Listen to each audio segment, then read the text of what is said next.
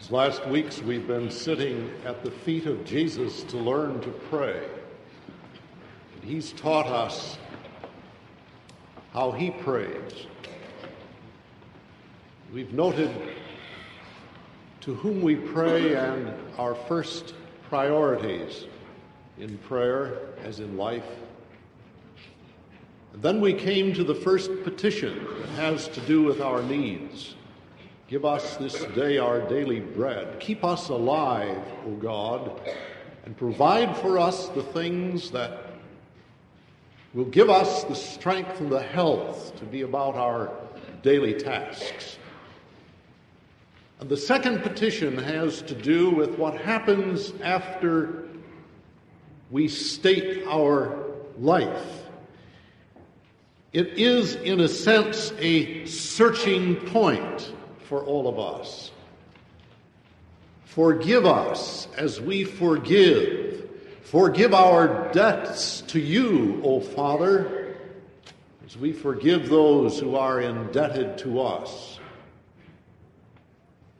For it isn't enough just to be alive. For those who are alive can be miserable. Miserable in conflict and alienation, in despair, miserable in bitterness and animosities. We see it in the world, we sense it within ourselves. The inability to get along with ourselves and with others. The inability of nations to be at peace and harmony within their borders, as well as in international affairs. The inability of any institution or organization to have strength and unity within, as well as to reach out with an influence or a gift or a product. It all hinges and turns on this word that Jesus chooses when he teaches us to pray, forgive, as we forgive. This implies, of course, that we have a debt. Everyone does not believe this. Modern psychology tells us that things happen in this world that are irregular, that ought not to be because they violate the moral structure of society. But this doesn't mean that these things are sins. In fact, there was a Frenchman, a reformer, who was called a saint who didn't believe in God. It says moral rearmament would teach us in the tradition of Immanuel Kant, the great philosopher, who said there is within us all a thou shalt compulsion, a moral imperative to act and behave in society as we ought, because if we do not, we violate that which is good for all of us. Someone steals a wallet, and they say, bad behavior, needs to be readjusted to what is right and wrong for the good of mankind. And those of us who pray, Our Father who art in heaven, say, that's a sin. It's a sin against God, it's a sin against our fellow man. For we're not behaving in a way that would please God is according to his moral standards. We offend him when we do not do with that which he has given us as we ought. And so there's a difference of opinion relating to the conception not only, but the definition and therefore the results of guilt. We Christians look at the debt we have. Jesus assumed it was universal. In this dialogue with God, we're saying to him, forgive us our debt to you. That's where we start. As though all of us are debtors. How shall we look at that debt? For many of us, that debt has been a debt of violation, of sinfulness, of transgression, of missing a mark, in a rather accurate, measurable sense. We've lied, we've cheated, we've been deceptive, we've been dishonest, we've been hypocritical. And we read of others and we can clearly understand that murder and theft is wrong. And so we try to measure sin in terms of violation of law. And for those violations, we understand full well what it means to say, Lord, forgive us our debts, for we have done something that is wrong. But Jesus says there's a whole other dimension to this debt that we owe to God. It's a debt of omission, of things that we just have left undone, that have slipped right past us. And the reason they've slipped past us is because we aren't really interested in them. And this leaves us in debt to God. It's something like this, Jesus says. When the judgment will take place, we'll all stand before the judgment seat. And I will say to you, depart from me, I didn't know you. And you will say, but Lord, I prophesied in your name. Look at all I did. And the Lord will say, yes, but when I was sick, you didn't come to me. When I was in prison, you never visited me. I was hungry, you gave me nothing to eat. I was thirsty, there was nothing at your hand to drink. And you will say, when did that happen, Lord? I don't understand that I ever did that or left those things undone. And he'll say, well, you didn't do it to the least of these, my brethren. And you will say, I don't understand that. What have these least got to do with you? And then the Lord will say, by implication, you don't really care about me or what I care about. And therefore, you want to be free from guilt, all right, but you aren't doing anything that reveals your inner self. And you say, how can that be?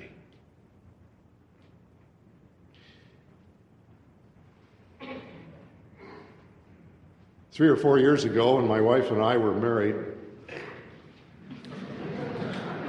we were finishing the last year of seminary, and we had no place to live for that year, and my parents were going away for several months.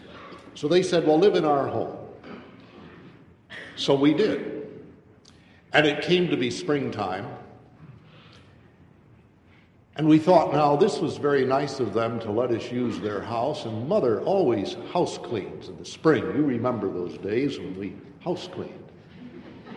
And my wife said, you know, I think your mother probably does what my mother did, and she takes her mattresses out and beats them with the old beater. You remember those days? Well, we said, wouldn't that be nice to do? Mother will come back and she'll see her house spick and span. So I remember lugging these mattresses out on the airing deck over our garage and beating these mattresses. I can remember cleaning out the flour bin in the kitchen. You remember that? Flour gets all caked up in these bins. Well, we had that house all polished up nicely. And while we were working at all these things we really didn't care about, there was an exhilaration in this, because in our minds we could see my mother's pleased face. We valued what she valued. We were grateful and responded in gratitude, even though it was hard work. We didn't care.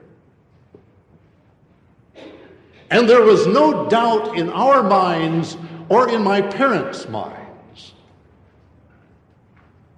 that we loved each other, in spite of the fact we didn't say anything about that.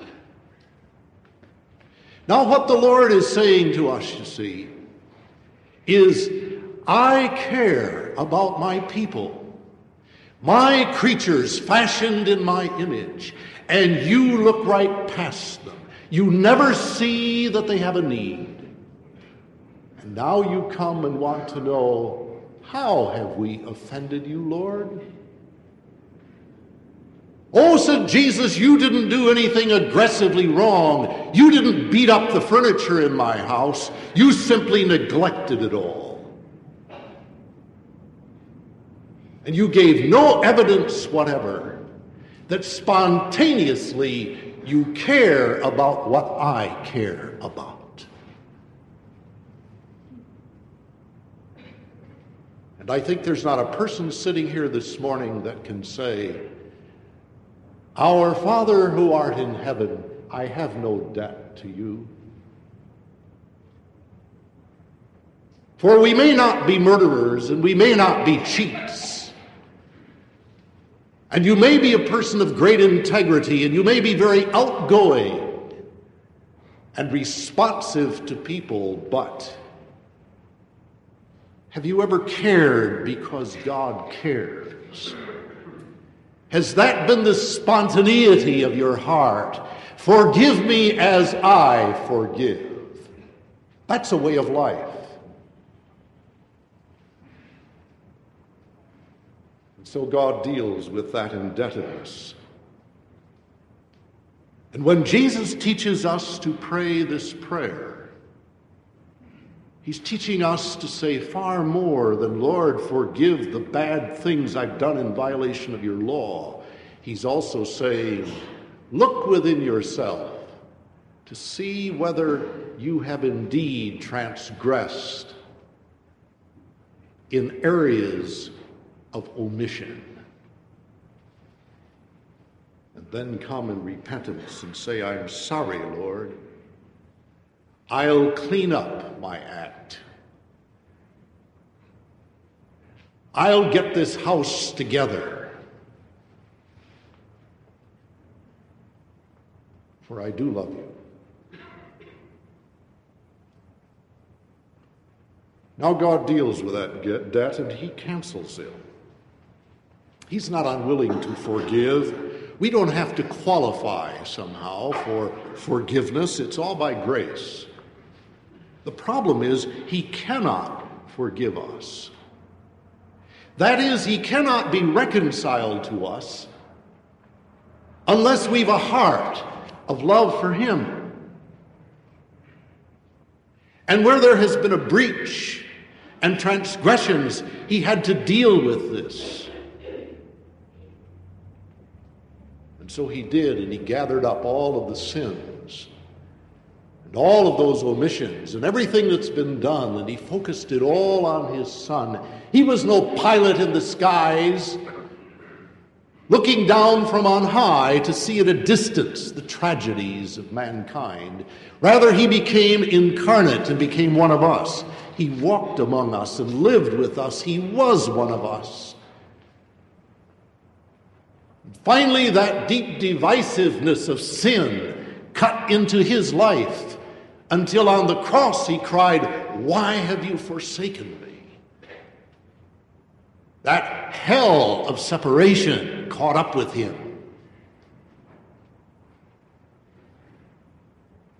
And He took all of that guilt and shame on Himself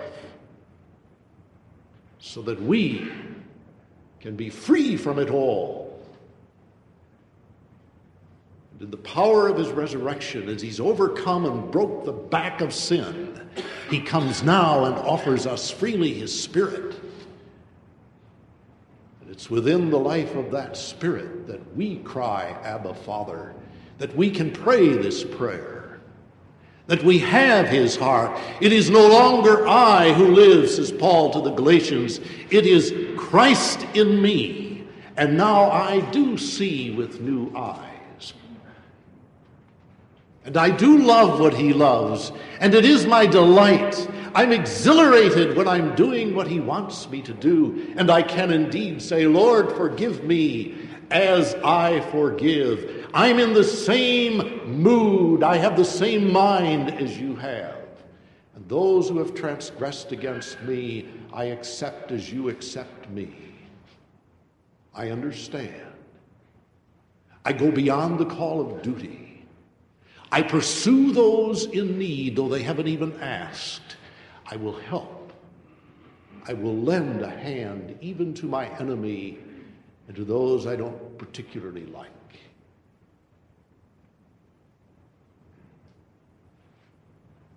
So this prayer becomes, oh God, make me sorry that I'm a poor steward, a self-centered person.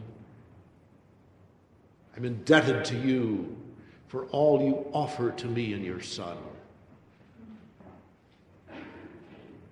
Make me whole as Jesus was whole.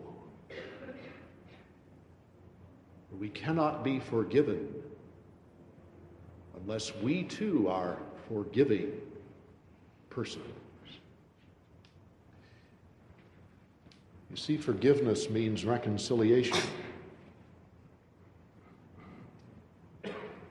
It doesn't mean dropping by God's office and picking up a receipted bill somebody else paid.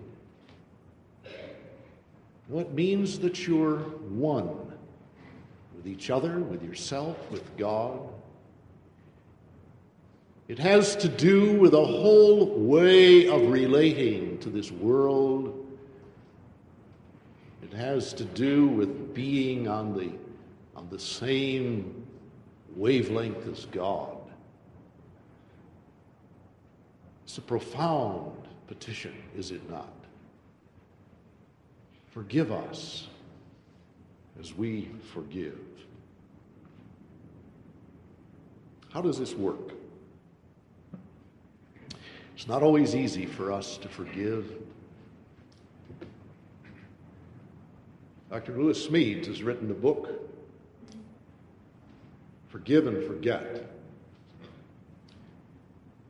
the beginning, he tells a fable, which I would like to share with you. It's a fable about a little town, Faken, in the lowlands of Europe, territory called Friesland. There was a baker there and his wife, well known in the little village. And Fauke, the baker, was a very pious man.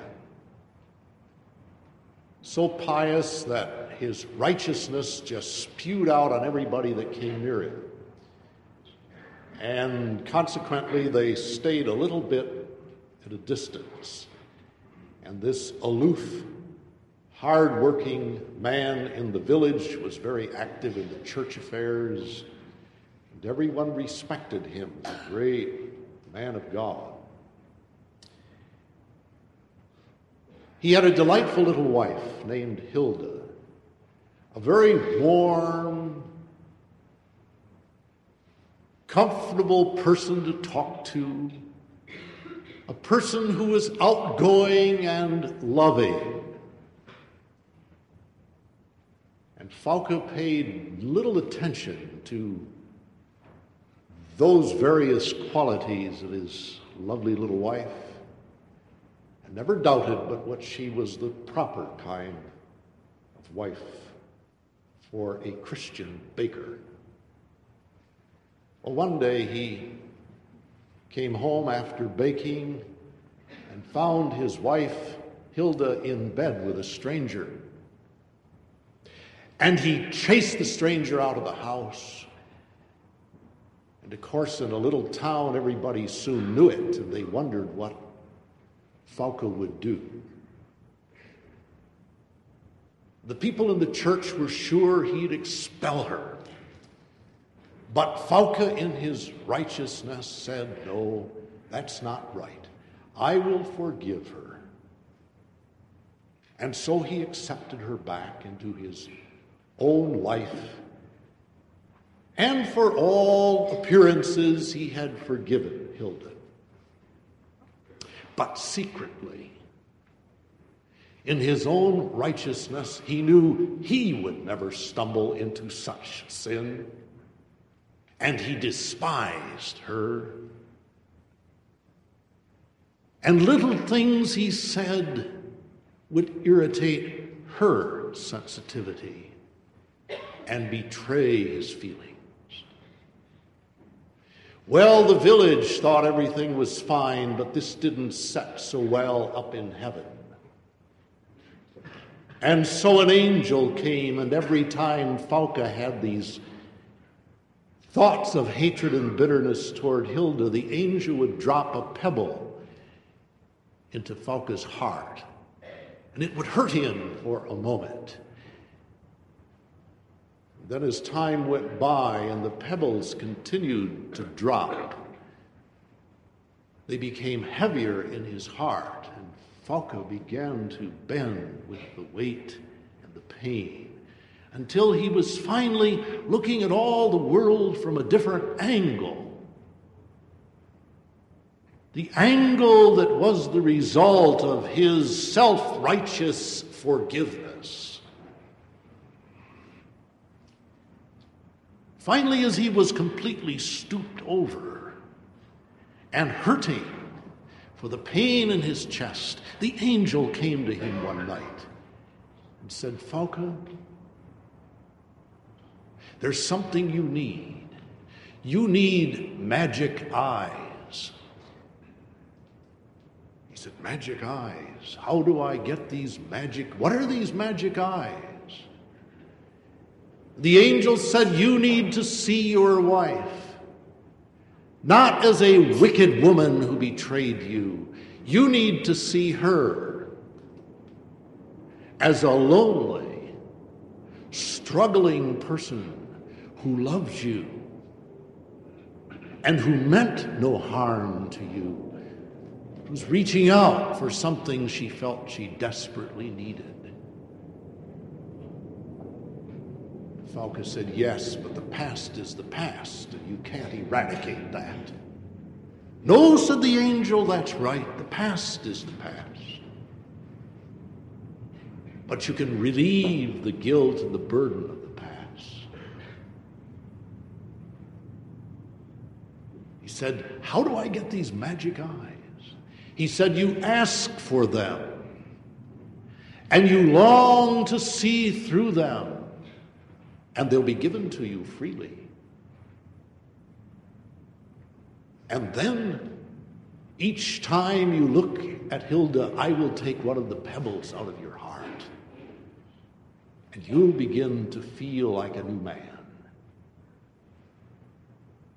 And the angel disappeared, and Fauke thought, well, I really can't forgive this woman for what she's done. In fact, he rather enjoyed his hatred. It gave him a feeling of some self-generating aggrandizement. After all, he was the pious one. But then as he thought his bad thoughts and he received even more chest pain, he finally decided, I need those magic eyes. And so he asked. And he began to see Hilda in a new sense. And each time he looked at Hilda with a new appreciation, the angel came and took one of those pebbles out of his heart, until Fauke was standing straight and tall, seeing the world as he hadn't seen it for a long time, and the two of them began to live together a second season of humble joy.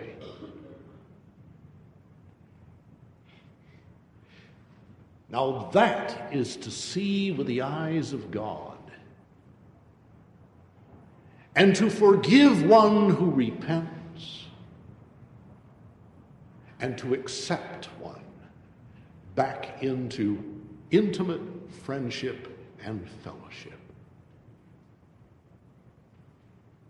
And so we pray, forgive us our debts as we forgive our debtors.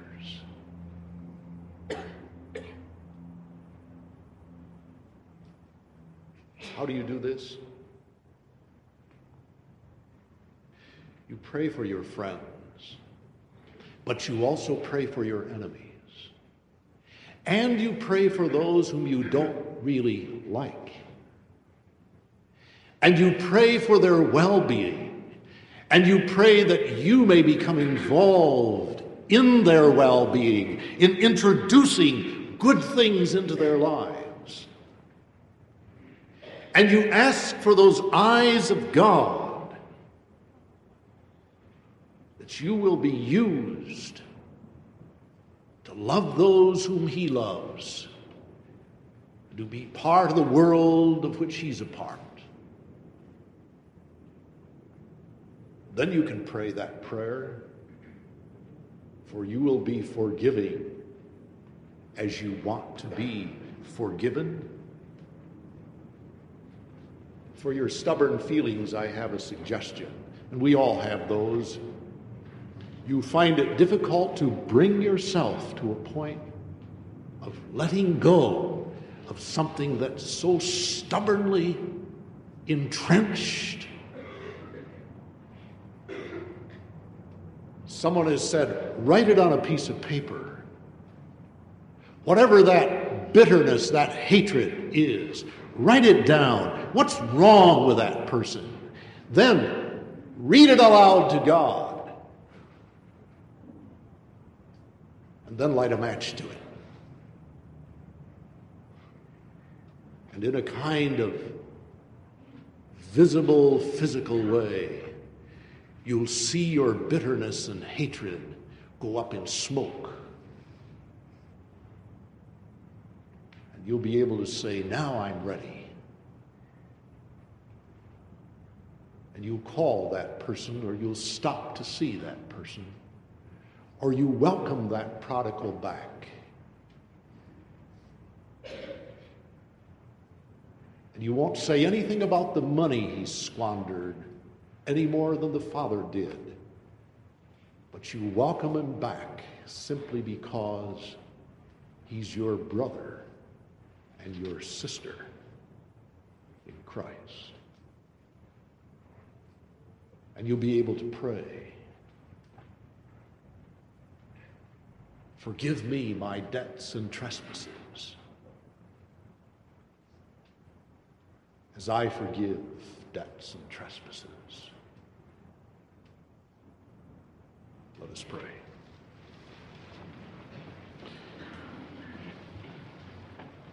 Lord God, we thank you for this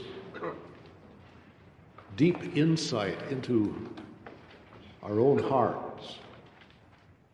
What a changed world we would have if men and nations would forgive and forget, be reconciled and live in unity and harmony and peace. We find it in you, O God. Help us to be that leaven in this world, the leaven of forgiven and forgiving people who sincerely pray and who have been heard. Give us new eyes to see new relationships, redeemed in the blood of our Lord. Amen.